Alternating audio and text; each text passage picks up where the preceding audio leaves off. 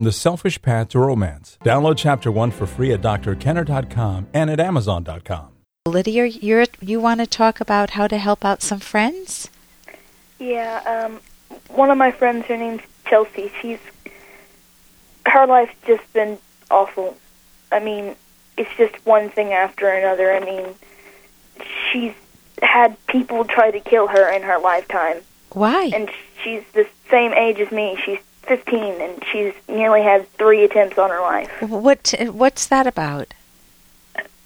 Her family's just, her mom's side of the family is awful. I mean, her mom's cool, but she's just, most of the time she's just, you wouldn't want to be around her. And she never met her dad.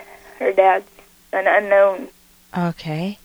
And her stepdads, 2 of them tried to kill her, and I don't remember the other one. Were they held accountable? I mean, were they brought up to, did she call the police? Did she make a report on that? The only reason that Chelsea was in that spotlight was because she was trying to prevent her mom from being hurt. Okay, so she was in a domestic issue. Were the police called? Yes. And is it documented that they attempted to kill her? Yes. Okay, so she's got some protection. She knew to go to the police, or the police. Who called the police? Neighbors. Okay, they heard it going on. And is she living with the stepdads now? No, they're gone. They're gone. So she's living with whom? Her mom and her brother are living with their grandparents who live here. Okay, her mom and her brother. So she's got a younger brother. Yeah, he's kind of a brat sometimes, but he's got a good heart. Okay. And you sound like such a good friend. Tell me, in what way do you want to help her? She just, we're like mirrors to each other, apparently. We both had bad things happen in our lifetimes, but we took them completely different ways. She's held on to the grief, and I've let it go. I've had a lot of bad things happen to me, but I tried to let it go and let it go on. She didn't, and she had no way to get out. She had no way to get away. She had no people to turn to up until just a couple of years ago. And she really needed somebody when she had no one. And you were that person that she turned to? There are 3 of us.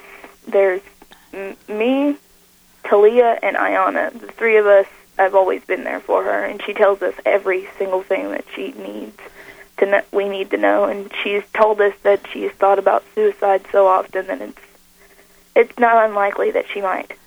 Okay, so if it's gotten that serious, if she's not someone who's just grieving in the sense of some people can't wait to leave home. Finally they're on their own, so she can't wait till she's 16 or 18 years old and has a place to go. But if she's suicidal at all, then you want to get help ASAP. There is a book, Choosing to Live. It's on my website, drkenner.com, Lydia. Mm-hmm. And that would be a very good book for her to use with a therapist. Can she get therapy through the school, a school counselor, or through some... That's the thing. With the fact that she's suicidal, both of us, which is amazing why I've been able to call you, we're both extremely paranoid, and she doesn't trust anybody except people who are extremely close to her. So she's too paranoid. She thinks that as soon as... She's afraid that if they find out what's happened and what goes on, then they're going to take her and her sister and her brother, and they're going to pull them away from each other because she knows most likely that they're not going to be put in the same foster care together. Hey, I got to interrupt this because we've got to pay some bills. 30 seconds, that's it. A very quick ad, and then Ellen will be back. Romance. Ugh, I wish guys knew more about what we want from a relationship. Boy, I wish I knew more about what I want. Where's that ad I saw? Here it is. The Selfish Path to Romance. A serious romance guidebook. Download Chapter 1 for free at selfishromance.com and buy it at amazon.com. The Selfish Path to Romance. That is interesting. Then they're going to take her and her sister and her brother, and they're going to pull them away from each other because she knows most likely that they're not going to be put in the same foster care together. Okay, and that may be the case. She's got a good point there. I mean, they do try to make placements together with siblings, but there's no guarantee. And so she's not paranoid necessarily. What I recommend is that that book is very good. I definitely would love to see her get some therapy ASAP. And I think you need to know that as loving a friend as you are, you're ultimately not responsible for her choices. They are her choices. So you can't put the burden of yourself on yourself of being a therapist at the age of 15 years old. Are you hearing me, Lydia? Yes. What do you think? What's going through your mind? It's just that when she comes to us, she's never gone to anyone else. She's terrified. Yeah, but she needs to... Go ahead. She just thinks that if she does do what she wants to do, what she honestly wants to do, she thinks that she has absolutely no other choice.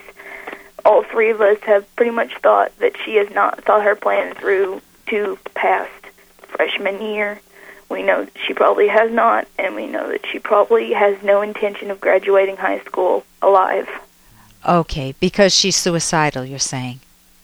She has panic attacks. She's forced to... Okay, so let me give you... I know we only have a minute left. She can... let's see. The first thing that I would do is get yourself some help. If you're not paranoid the way she is, you could get some support. I mean, you're calling me, but I'm not your therapist. I'm just one person that's giving you some tips, a book you can read, and advice to get help.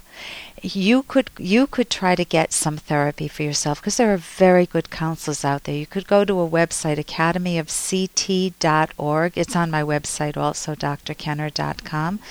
And that's the Academy of Cognitive Therapy. And see if you can find a therapist in your area, wherever you live. You could go through the school system. You know, the fact is she needs help. If it's a life-threatening situation, it's not a question of being kind or being afraid to blow her cover. It's a question of getting professional help ASAP, and you can't put that burden on yourself to be her therapist. That's not fair to you. And you can get some help. It sounds like you could use some support, maybe even your friends could. So I would reach out to get that help. That would be good to know if I'm able to do that. Yeah, just inquire about therapy. You can call a local association. There are state associations. I know I'm in Rhode Island. There's a Rhode Island Psychological Association, and try to get some help for yourself, okay? Listen, thank you so much for the call, and I wish you the best. And get that book. That book is helpful for all of you. It'll teach you some wonderful thinking skills, and it sounds like you've got some good ones already. Thank you, Lydia. Thank you very much. Oh, you're welcome. For more Dr. Kenner podcast, go to drkenner.com and please listen to this ad. Here's an excerpt from The Selfish Path to Romance, the Serious Romance Guidebook by Drs. Kenner and Locke. There are two errors about sex that make it degrading. Number one, the spiritual view, because it regards your body as sinful. And number two, the physical view, because it divorces sex from your consciousness, your knowledge, your emotions, and your character. The spiritual view leaves you feeling shame, guilt, and regret about the sex act, evading the fact that sex is fundamental to a romantic relationship.